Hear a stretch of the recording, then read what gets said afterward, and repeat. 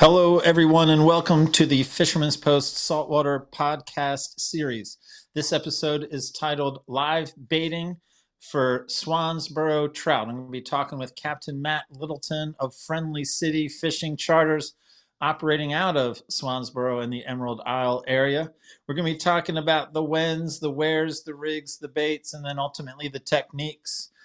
My name is Gary Hurley of Fisherman's Post. Fisherman's Post has been serving the saltwater fishing community of North Carolina since 2003. We've been bringing you fishing reports, fishing information, fishing tournaments, fishing schools, and here in our latest and greatest efforts, the Saltwater Podcast Series, where we reach out to our captain and guide friends from up and down the coast and ask for them to share with us their thoughts, their insights on how to catch more fish more often.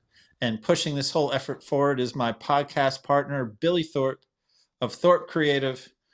Billy, let's talk trout with dear friend Matt Littleton. Sorry, Gary, I was just taking a drink out of my new koozie about SRD20, which we'll talk about in a minute. But yeah, I'm super excited to have Matt on the show. He's always a fun time. Also one of our captains that help us out with fishing reports. So he, a little known fact, he always comes with a joke before pre-show. So that's an insider thing. So it's always a good time to have him on the show. And making the show possible are our sponsors. So we want to make sure we shout them out. We got Marine Warehouse and SRD20. So we'll jump over talk about SRD20 for just a second here. They have sent us over some wash and wax, some waterless wash and wax. They also have some graphene spray protectant. And Gary, they just sent over today, I believe I got this in the mail, a new pink soap, no wax. Well, new to me. I just got it in, so I'm going to come over there and clean your boat for you. What do you think? Daggone, man. What a great sponsorship. We need a vacuum cleaner sponsor. We need a dishwasher sponsor. A babysitter sponsor. A babysitter sponsor. Oh, man. But no, they've been supportive, reached out to us to sponsor the show, so we've really enjoyed that. So you guys be sure to grab some of their product to keep your boat clean, and they get all kinds of good stuff on their website. So srd20.com. Go check those guys out. And yeah, I often talk about the graphene spray because I think that's what's most applicable to me with keeping the boat in the water. But man, if you're one of those that trailers and you pull your boat out, man, that waterless wash and wax is a smart product. Smart for like as soon as you pull it out and you want to give it while everything's loose and wet, man, it'll help clean it up immensely. Or even if you're parking in an area where just isn't, water isn't that accessible, man. I mean, again, it's smart products, whether it's the waterless wax and wash, or if it's the graphene spray. Again, graphene spray is my answer for not waxing, easier, lasts longer. And I'm glad that SRD20 reached out, both the sponsor of the podcast and, I've now got a new product to play with for my boat. Heck yeah, man. So you guys go check them out. Once again, SRD20. And then we also want to shout out Marine Warehouse Center, longest running sponsor on the show, making this possible and free for you every week. So get a quick message from them. We'll be right back.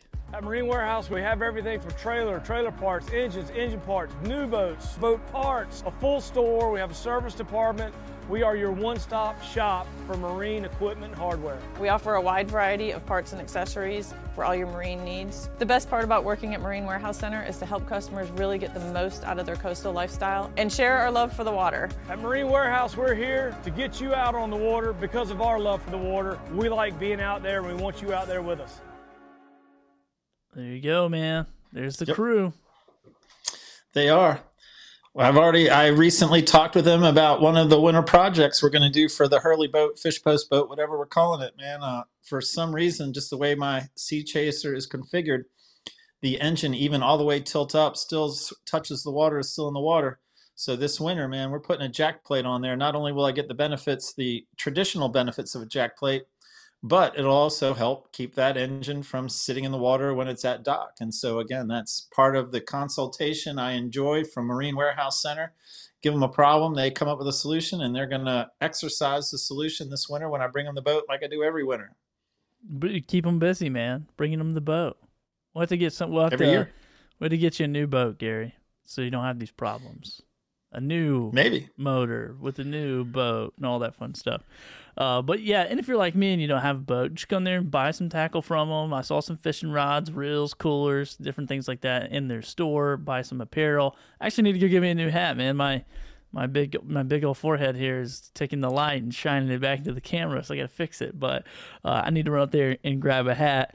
And I would say I would see Emmett or hope to see Emmett, but man, he is busy. He's got a new project going on, Gary, and somebody sent us in a photo but really a billboard. That's what it was. They got a billboard, a new event that he is doing, and it's probably one of the most entertaining places on the planet is where you'll find Emmett. So where in the world is Emmett, Gary? Can you take a guess?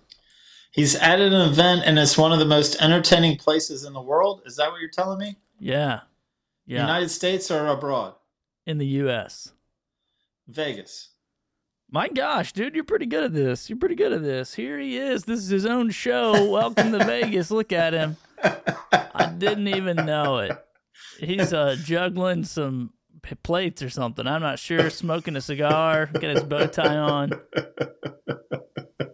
Well, that's great. I would love for Emmett to welcome me to fabulous Las Vegas. What a friendly town that would be if Emmett was their spokesperson. Man, he's got his own show there, Gary. It's what he does in the off season when he's not busy fixing your boat.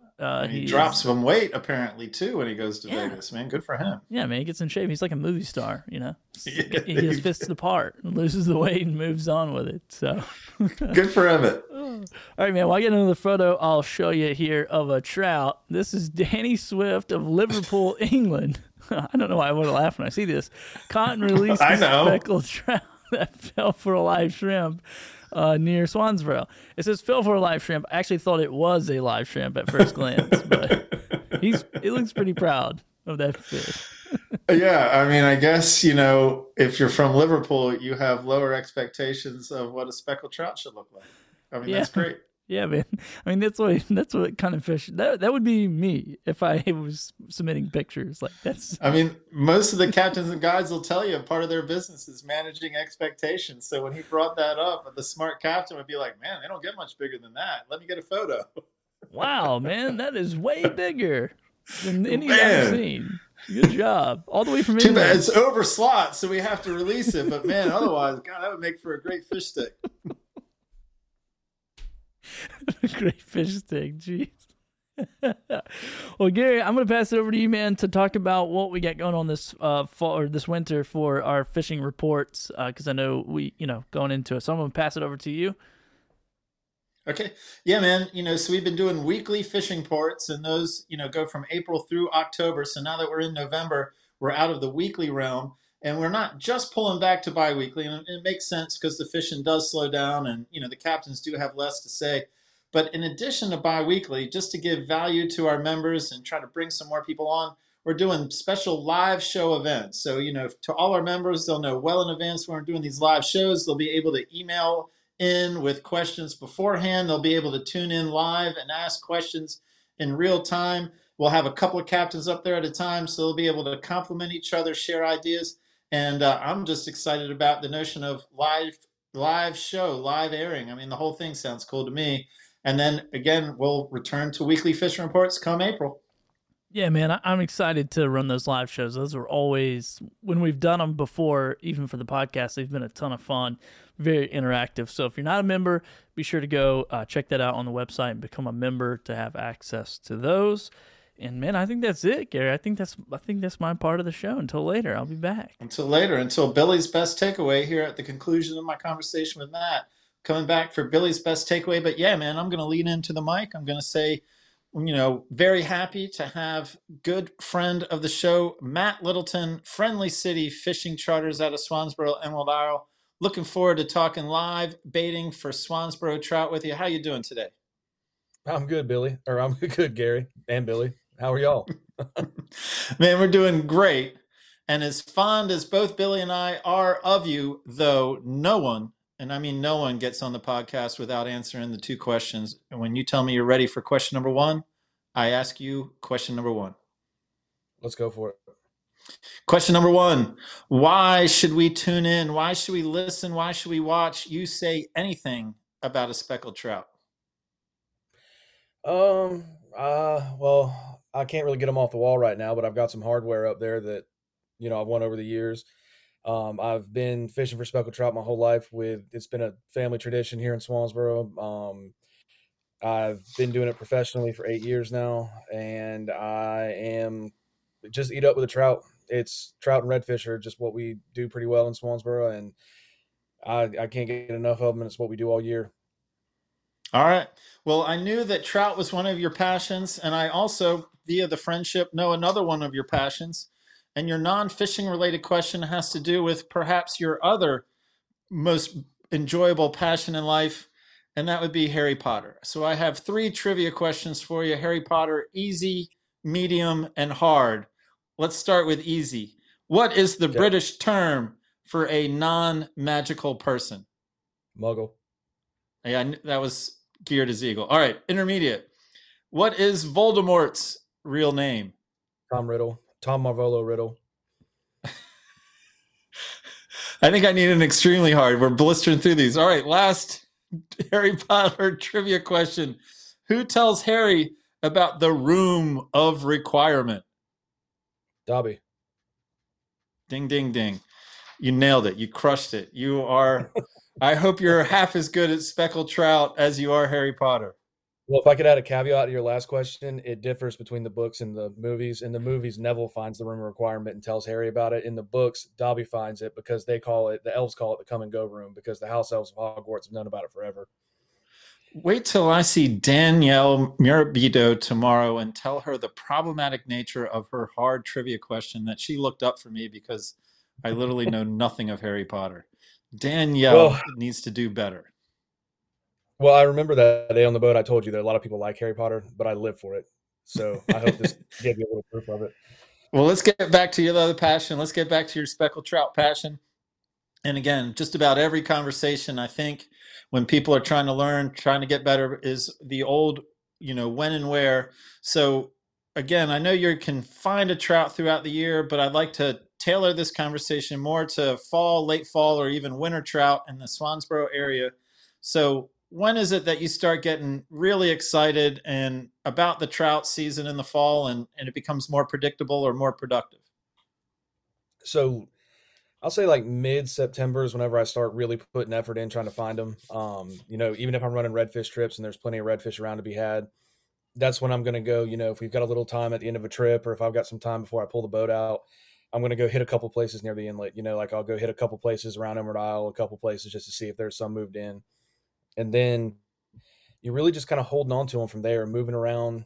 They'll start to move in late September, early October. They'll be in the marsh, and then as the water starts to cool off, they'll gradually work their way back into the rivers and the creeks around our area. They'll move back into Schoolhouse Creek, the White Oak River, Pettiford Creek, Queens Creek. Just kind of get back towards those places. But early season, I'd be out towards the inlets, Bear, Bogue, Browns, all those places around there that hold fish. And if you're not really sure where those are, just go take a boat ride one Saturday near those inlets, and you'll see where the people are. In October, just go take a boat ride and you'll find them. From there, I won't put too much time on the marsh bite just because that's not really when they're in the marsh. I'm throwing artificials more often than not, just because the water's still warmer and there's still a lot of bait stealers in the water. A lot of your pinfish, croaker, hogfish, everything out there, and a shrimp has a rough life because anything that can walk, swim, or fly is trying to eat it. And if you're using shrimp in the marsh and you're not in a ridiculous trout bite, they're just going to get nailed and hammered and torn to pieces. And so I'd say what we'll do is focus on once they get, I'd say about usually mid to late October through December is when we're really heavy targeting these trout back in the creeks. And that's when they get up in the headwaters of these creeks, way back in the back where it narrows up and starts to wind. And those places is where we're really going to find the bigger trout, or not the bigger trout, but bigger and more numbers of them. So I'm going to, I usually circle around and ask a couple questions. So near the inlets is where it starts, and that's because the trout are moving in from the ocean into the area, like in the fall time? Right. All right. And then I think you answered my question, but just to be clear, when we were talking about like October through December for numbers, and sizes. Is that the best time for both numbers and size? Or if I said, hey man, I want to book you for my best chance to catch a citation trout, what time of year is that? Late November, Okay. mid to late November. Well, you've already hit on question number 2 or topic number 2, but I mean, I want to go into more detail for sure. And that would be the where. And everyone wants to know where. And, of course, they would love for you to pull out a pin and put it on a map, but that isn't going to happen. But man, let's help people understand the trout habitat, especially in that Swansboro area.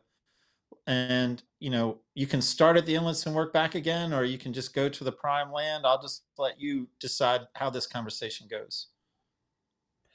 So what they're going to do in early season when they're out in the marsh is that they're going to find those current breaks. And if it's a current break that falls off into a hole, that's even better. Because what they're doing, if you say you've got a point of marsh and there's water wrapping around the point on a certain tide, what that does is create a tide rip right there. And what the trout will do is they'll sit in that tide rip and wait for bait to get flushed by them. And so as the bait gets flushed by them, that's what they're feeding on. And if you're going to be fishing that, I like to find those. So like if I'm looking for trout early season, what I'll do is just, the tide rips I know that hold fish or the holes that I know that hold fish like that. I'll go to them, start putting some jigs through them on the tides that I like, and then I'll keep moving. Late season, there's like a mid season where they're mobile, where they're moving from the marsh and they're starting to head their way into the creeks. And so like, say you're fishing around the Swansboro area in the White Oak River, when they start making their way at the White Oak, they'll stage up on the cross rocks, those big rocks in the middle of the river. They'll get on those rocks and they'll feed on those for a while before they really head back into the back of the river or make their way back into the creeks that branch off of it.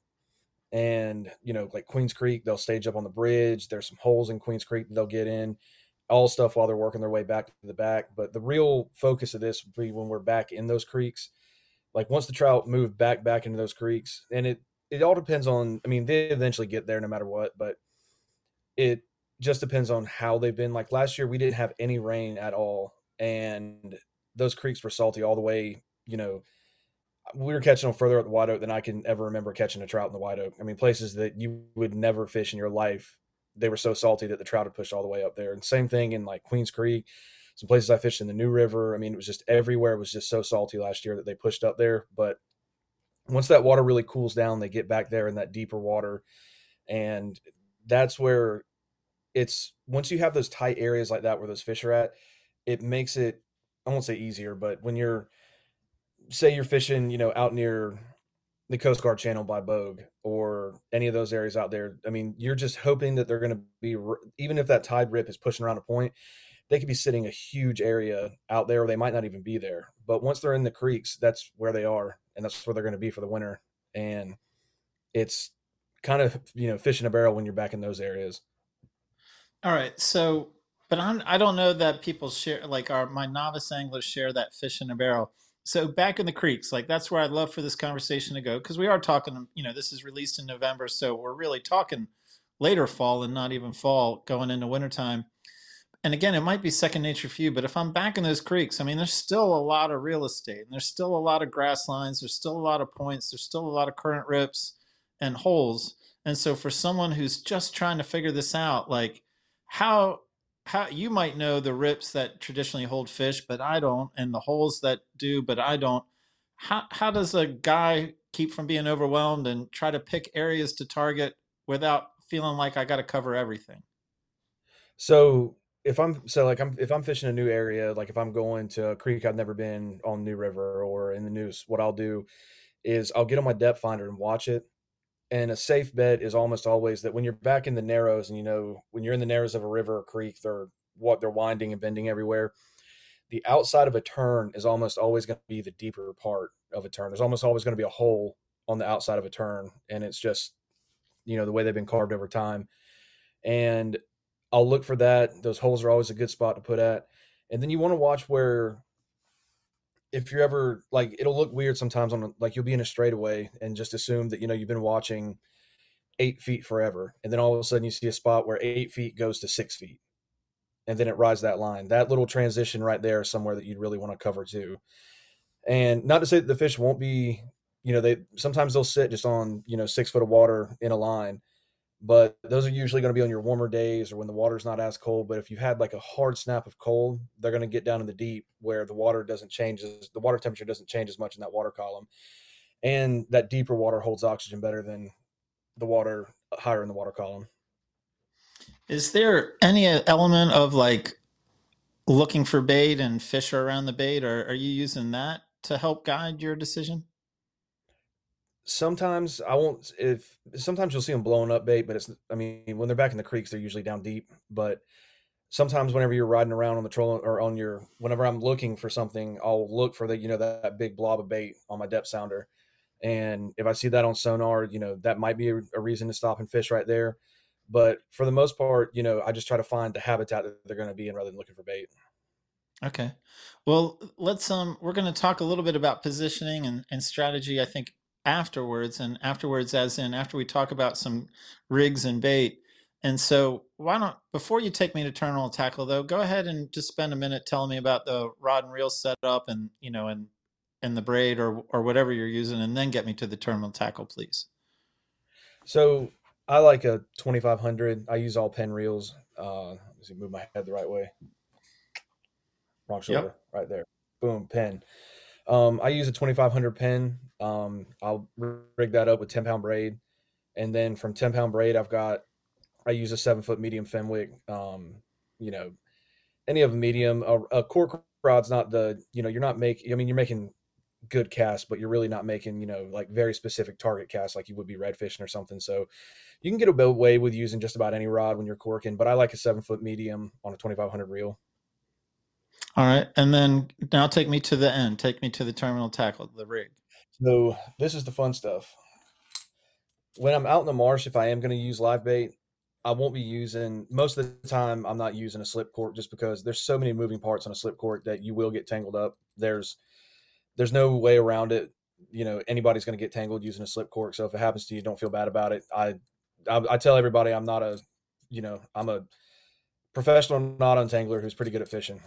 And that's what we do during trout season. But if I'm out in the marsh, I'm using a popping cork. And I won't necessarily be popping it. I'm just going to use this so that I can float my bait at a fixed depth. Like if I'm fishing around an oyster rock or, somewhere shallow in the marsh where those fish are set up around a point, this is what I'm using. It's just easier to cast, tangles less, and you don't have to worry as much about, parts on the rig going out. Because I'll explain in a minute when we go to the float rig, but there's so many parts to it, and then every one of them is a failure point that can go wrong or get you tangled. So it's just easier to use this. I like the popping corks from Fathom. They've got a titanium wire in them, so they can bend, and then they'll always hold their shape and come back. They're not going to get tangled up. They're not going to get a little crimp in them, and then the cork's no good anymore.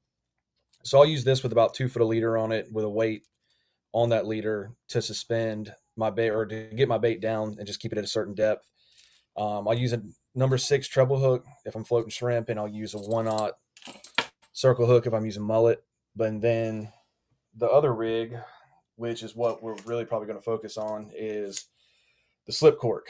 So this is the one I prefer to use. It's the adjustable depth popping cork that Betts makes from Billy Bay or Billy Bay. And this is pretty much one of your more traditional ones. This is just a weighted slip cork from Billy Bay. And the way they operate is you're going to have your cork. I'll use this one just or use this one. So what you've got for the most part is your bobber stopper goes on the rod first. This goes on your main line. And every pack you get will come with a bobber stopper. And if the tackle shop's worth it, they'll have, packs of bobber stoppers you can buy. So this goes on first on your main line. It comes in a little tube. You slide the line off the tube, the bobber stopper off the line or off the tube onto the line, take the tube off, and then you'll pull this tight on both ends. And what that's going to do is create it somewhere on your rod that you're going to set your depth for how deep you want your shrimp or mullet or menhaden or whatever you're floating to go. So you put that on, and then a bead goes on to catch the bobber stopper. And then you run your line through the cork, through the middle of it from top to bottom. And then once that goes on, put a little weight. I just like an 1/8 ounce weight, nothing big, just something to help get your bait down. And then you tie your swivel on. And then that's going to be everything on your main line.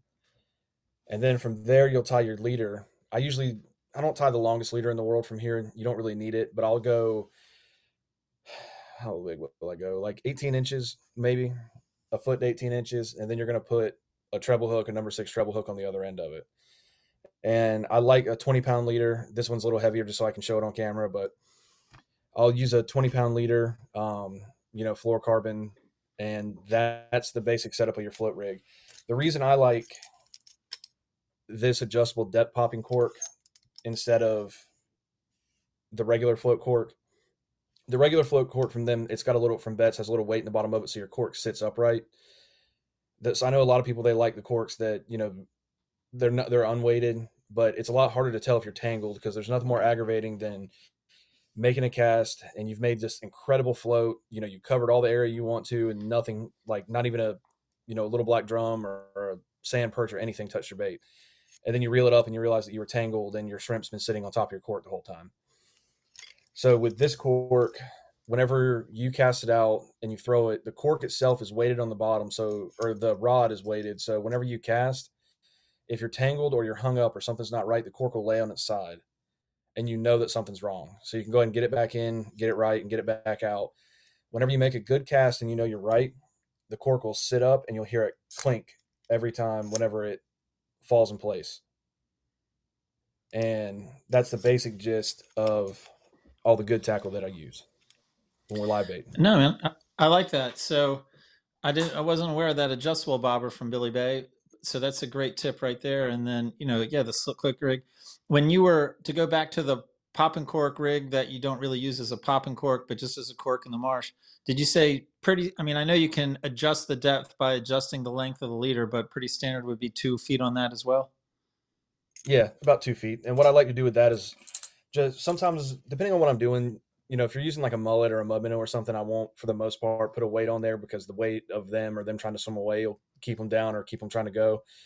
But if I'm using a shrimp and I want to make sure the shrimp stays down, what I'll do is run my leader, and however, about halfway, 3/4 of the way down, I'll put a little overhand knot on it and then a bead and a weight so it'll catch itself. And then I'll tie a hook on the other end of it just so I know it gets down. But like I said, when you're fishing if I'm using this, I'm fishing around an oyster rock or I'm fishing in shallow water in the first place. So it's not the most important thing in the world to make sure your bait gets down. But if you're fishing in high current, then you might want to put a little weight on there to make sure it goes down. All right, man, I think we're ready to start going to application about how to put this into motion. So, man, I guess we're in the fish have moved up into the creeks or back into the creeks, and we're on your boat and we're headed in, and, I guess we're armed with live shrimp and, some float rigs.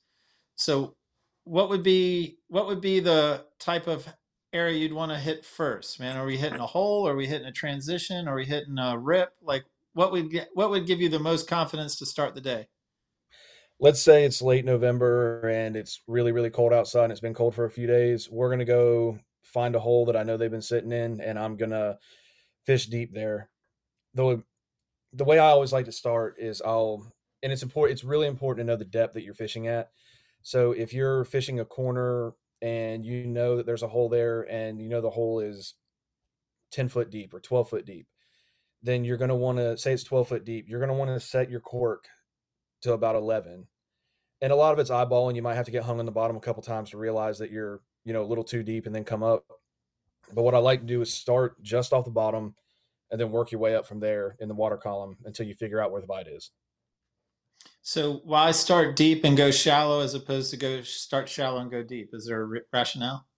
Well, the fish when they're back in the creeks, they're usually deeper anyway. So you're better off to start deep, and either way will work, but I feel like you're going to find them first if you're going deep and going up. Rather, you've got a better chance of finding, if you're in a 12-foot hole, you got a better chance of finding fish at 8 feet than you do starting at 2 feet and going down. I'm guessing we're anchored up. Are we trolling motor anchored? Are we traditional anchored? Or are we not anchored? Traditional anchored. What I'm going to do is I'm going to set up and I'm going to nail down with I've got a Minn Kota Raptor. I'm going to put the Raptor down, and then we're going to set up and float the corner. I'm going to have everybody set up at a certain, and if you've got a bunch of people on the boat, what you can do is, not everybody has to float at 11 feet to start with and then go up to 12. You can set everybody at different depths and then cover, twice the amount of ground in half the time. Are you setting up at such to where I don't even have to cast? I just sort of drop it off the back of the boat, or is that not always the case? That's not always the case. It's dependent on your location a lot of times.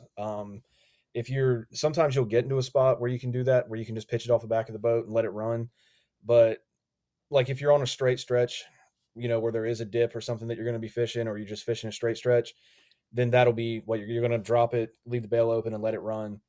If you're in a corner, and even in a corner, you're still going to have the bail open and let it run, because what'll happen is if you're set up on the corner, like if you're set up on the point of a turn and you're right here and you're going to throw to this corner and then let it run, if you've got your bail down and you've got the line tight, what's going to happen is it's going to start running a short line on you, and you're not going to get to float that whole turn. You've got to make your cast, leave your bail open, and let the line flow. So even if the line's flowing sideways from you, it's letting that cork float naturally all the way around that turn as it follows the tide.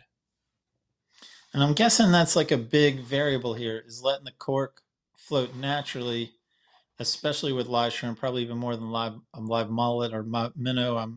I forget what you said your circle hook bait might be. Yeah, yeah. I really like to if you're, aside from making the biggest drift possible, if you've got your line tight, what you'll see too a lot of times is that it'll speed up because it's tight, and then the line's pulling it in addition to the current pushing it. And you're just not, the shrimp's not trying to go by the trout at 150 mile an hour. He's just floating with the current like he normally would be if he's getting pushed around. And so that realistic presentation is another big part of it. So I know you, as a captain, you get anglers of all different skill level on your boat. What's the area that people mostly mess up with, or what's the most, where do you have to coach on the most as far as a successful drift? I'd say it all starts with the cast, because you can't, a float rig's more of a lob whenever you're making that cast. You're not trying to, if I point at something and say, you see that bush right there, throw just to the left of it, then I just mean get it relatively close to that when we're floating shrimp. It's not like, you're trying to put a bait right in front of a redfish, or, you've got to hit it right on this point where you think this trout bite's going to be. If they're in that bend, they're somewhere around there. And if you make that slow float, they're going to come find it. But what a lot of people will do is they'll make they think they've got to come back and they've got to rip it like they're trying to make, some Bassmaster All-Star cast. And like when I was explaining how the rigs work, there's so many moving parts on them that if you really give it that rip, they're so easy to get tangled up. And then you end up spending a lot more time to, untangle than you do fishing. The real thing you want to do with them is, it's just a real kind of 3/4 lob that you'll make, and you just let the rig get out there and do its job. And when these adjustable depth floats, they've got a little more weight to them, so it's easier to make that lob than it is, with an unweighted cork or just this. Okay. What about I guess on the boat they say, what do I do once I have a bite? I mean, you're telling them obviously to keep an eye on the cork, but again, how do you coach clients? How do you coach your guests, if they're successful enough to find fish? The biggest thing is just to have a sense of urgency, because if you see, and what a lot of people you hear them say is, because what you're doing is with that line floating and everything's free, once the trout gets the shrimp, and as dumb as fish are, they can tell when something's wrong. And when you're using a treble hook, a lot of times, they're going to be hooked no matter what. But as dumb as fish are, if they bite into something and something's wrong, they know something's wrong and they can let go and get away from it. That's why the hook set when you're fishing with artificials for trout is so important. And even with this, when they bite in and they feel something sting them, they know I need to let go of this. Something's not right. So it's just to have a sense of urgency, because I'll hear a lot of people will be floating and then I hear them say, "Oh, my cork's down." It's like, well, let's reel. Come on, let's close the bail and reel as fast as you can. You want to come tight on the line as fast as you can. There's no need for a hook set. There's no need to, rip his face off to make sure the hook's buried. If he's got that treble hook in his mouth and you get to him in time, as long as you reel up tight and come tight, that hook will pull itself into his mouth. Man, you've talked about like colder days and deeper water, and then warmer days and maybe going shallower. Do other variables affect where you might decide to fish? I'm thinking about, overcast days versus sunny days. And I mean, I guess that goes back to temperature as well, Yeah. or does the wind force you to, or encourage you to fish one side of a creek over another creek? Is it more about your comfort, or does the wind actually affect the trout movement? I don't know that the wind will affect the trout movement as much, but it will really affect how you have to set up to be able to fish that area the way you want to. If the wind's blowing dead in your face and you're trying to throw one of these corks that tangles up, they'll tangle up on the best days. It'll be a long day if you're trying to throw straight into the wind all day long. So sometimes you just have to set up with the wind to make sure that you're going to have, because as bad as the wind can be when you're fighting it, it can be the biggest advantage you've ever had. Make when you're talking about a rig that's already hard to cast and you get a little bit of wind at your back, it can make all the difference in being able to throw it where you want it to. So I don't think that it affects where the fish are going to be as much, but it will affect how you'll want to set up to fish an area. Have you patterned anything else that will get you more excited that the bite's going to be hot or the bite's not going to be so hot? As in regards to fronts, as regards to rain, salinity, like anything else that you Rain, just sort of are paying attention to and might get you more excited or less excited?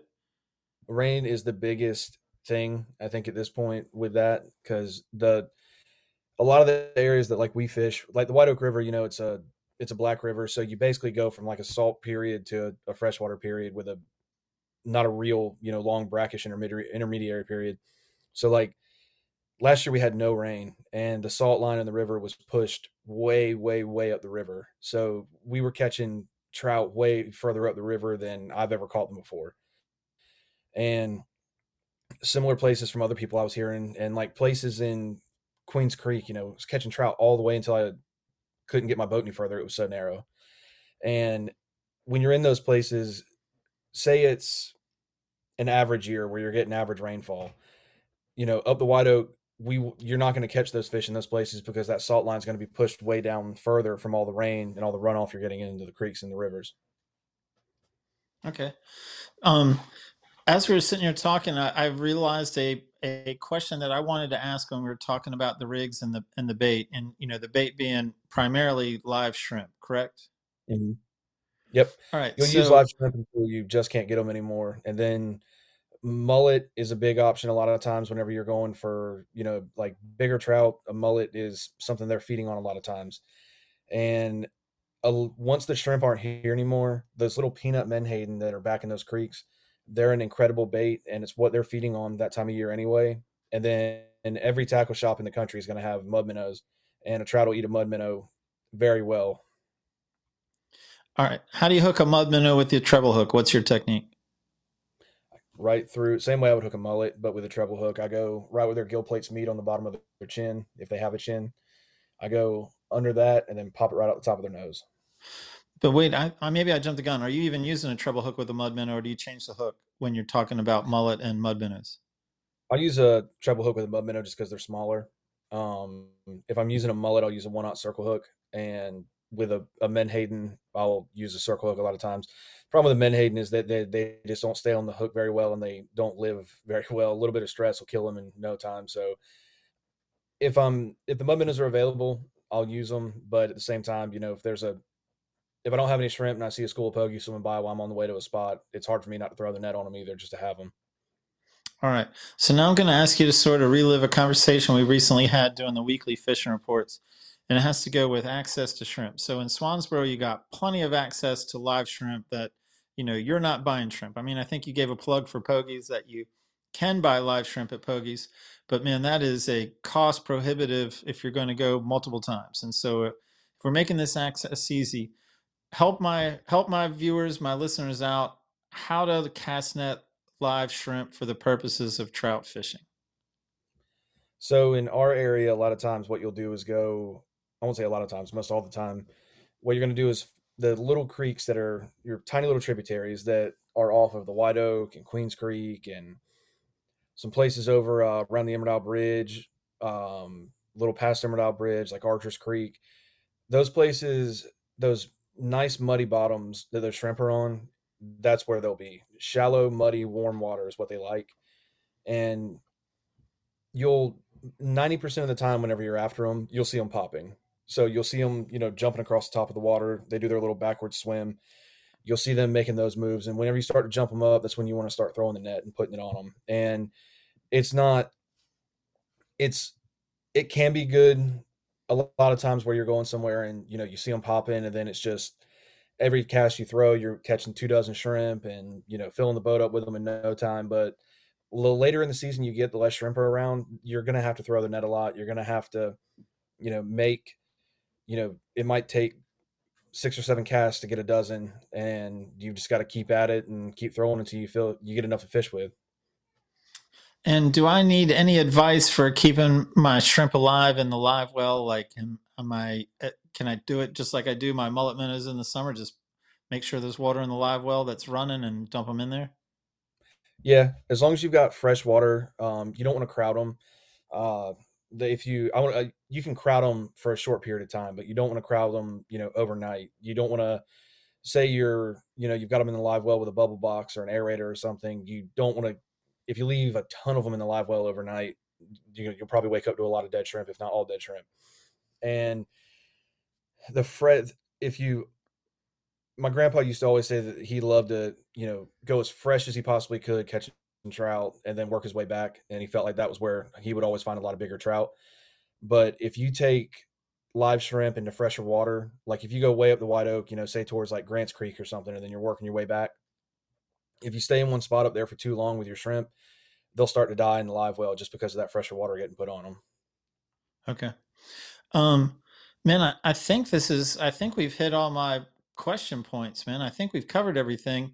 And so, the standard sort of wrap up of the podcast episode is, what did we not talk about, man? Either what did we not cover that you thought might come up, or I didn't sort of set you up with a question, we moved along and you might have thought we need to go back to that, and or just final thoughts on, again, the whole purpose is trying to help people catch trout in the fall, late fall, winter months.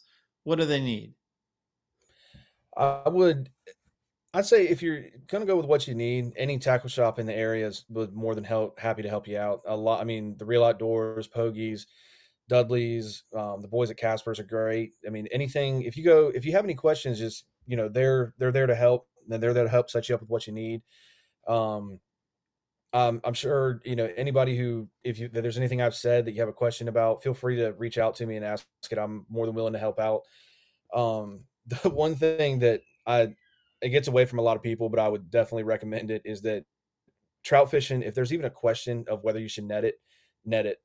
It's so easy for them to shake the hook and just be done with it real quick. I've lost some heartbreakers right beside the boat, not having a net ready, but that's part of fishing, but it's just something good. Trout, because when trout are like flounder, and just something I always like to tell people, if they're coming to the surface quickly and you've got your rod tip up fighting them high, the angle of your line is going to pull that fish's head out of water. And if you're fighting a big fish who's coming to the surface and he's trying to shake his head and you're worried about losing the hook, you got to put that rod tip low on the water, and that angle will help keep his head down a lot better. That's just a little something to help if you're fishing somewhere and you feel like you've shaken off a bunch of fish. That's just something you can do, because if you've got the rod tip high, you're basically pulling him straight up, and that'll keep his head out of water the whole time you're trying to fight him. But if you can get that rod tip low whenever you're fighting him, it'll help keep his head underwater, and he won't be able to shake that hook as bad. Man, I like that we ended that way. I like to fish for the big trout, so that piece of advice is going to help me out the most, I think. I don't really like wasting my time with the smaller ones. I'm just targeting big ones. I've got something else that I think you were talking about, managing expectations earlier, as far as that guy went, with a small trout that, that might have been his, greatest thing ever. And I love that about fishing, that it's all relative. Depending on what you're doing sets up whether or not you had an incredible day or a bad day. And I had a guy probably it was 2016. So however many years ago that was, first time he was ever fishing ever, he got on the boat with me. He was here on vacation, staying somewhere, and he picked my card up just for shits and giggles. And it turned out the next day he either had to find something to do or he was going shopping in Beaufort with his wife. And he didn't want to go shopping in Beaufort with his wife, so he called me, and I was open, so we went fishing. Very first spot we went to, explained everything, how the rigs were going to work to him, what to do if he hooked up. He made his own cast. It was a pretty good cast for the spot we were at, and his rod went down, started fighting this fish. I thought it was a red, as the way it was dogging him, but then about halfway through I figured out it was going to be a big trout. It comes up and turns over on its side for us to see it, and it was just an absolute monster. We net it, get it in the boat, and I've got buck fever. Like I'm shaking and I'm so amped up, I'm like just about to throw up. I couldn't stand it. It ended up being a 30.5-inch trout, And while I'm over here like about to die, I can't stand it with this big fish in the boat. The guy looks at me and goes, "So is that a good one? Or, I mean, what is that?" It's like, man, I know people have been doing this their whole lives and don't have one that big or half that big. I'm in the not that big club, that's for sure. And we went and got a citation, and after that, he was pretty. I think he sent a couple pictures of it to his buddies in a group text, and once their responses started coming back in, he figured out what he had caught. All right, well, you've heard it here, man. You can book Matt Littleton for 30-inch speckled trout fishing, man. He'll deliver. All you got to do is just book him, and he'll make it happen. Matt Littleton, Friendly City Fishing Charters, man. Now the joke's over. Now I'm truly just saying goodbye to you, man. Enjoy talking with you. Enjoy talking fishing or anything with you, man. Appreciate you very much. Hey, thanks for having me, guys. It's always a pleasure. Yes, sir. Billy Thorpe, what do you think, man? All right. Well, yeah, 30-inch fish, the guy doesn't know. You know, I lost a poker game like that one time. Guy said, "Oh, I guess you beat me. I just have 2 pair of 8s." And I went to punch him in the face. So same thing right there. You know, whatever. That's a funny story, man. Like, oh, so is this 30-inch trout? Is this any good? I'm like, if I can get one bigger than that picture we showed earlier, I'm pretty stoked. So if I can just get one on the hook, I'm pretty happy.